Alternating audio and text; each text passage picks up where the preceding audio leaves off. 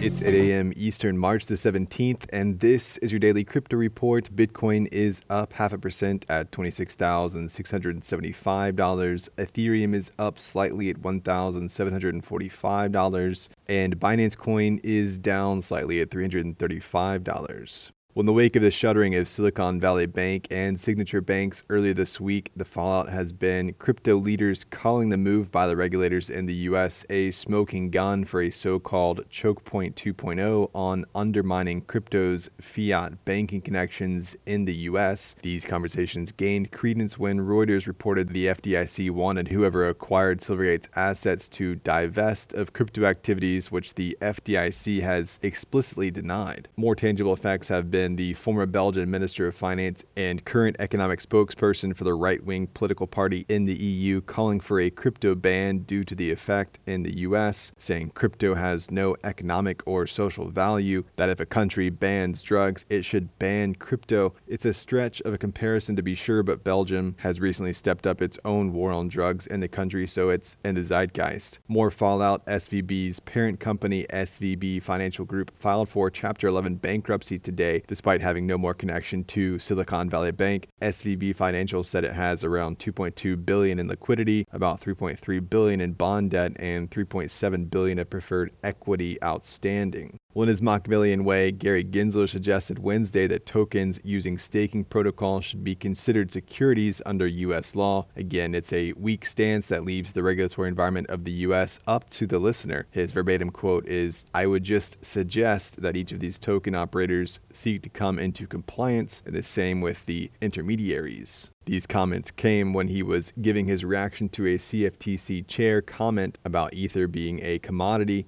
What's explicitly not happening is actual leadership from the SEC head. Well, Fidelity Crypto has gone live, which will bring access to more retail customers in the U.S. The program has been waitlist only up to this point. Bitcoin and Ether transactions on the app are commission-free, though notably withdrawals haven't yet been enabled on the platform. And finally, more companies are distancing themselves from the term NFT, as NFT project Doodles say they're no longer an NFT project, but trying to go from a startup to a leading media franchise, pledging to focus energy on Doodles' most loyal collectors. These comments come after Instagram shuttered its Polygon-based NFT initiative earlier this week. Instagram's announcement comes shortly after Meta laid off another 10,000 employees, with some artists calling the move short-sighted. Solana-based Form Function will also shutter this week, a year after it raised $5 million from investors. Creators on the platform have been advised to delist their items before March the 29th. Well, that's all for us today. Visit us at dailycryptoreport.io for sources and links, and listen to us everywhere else you podcast under Daily Crypto Report.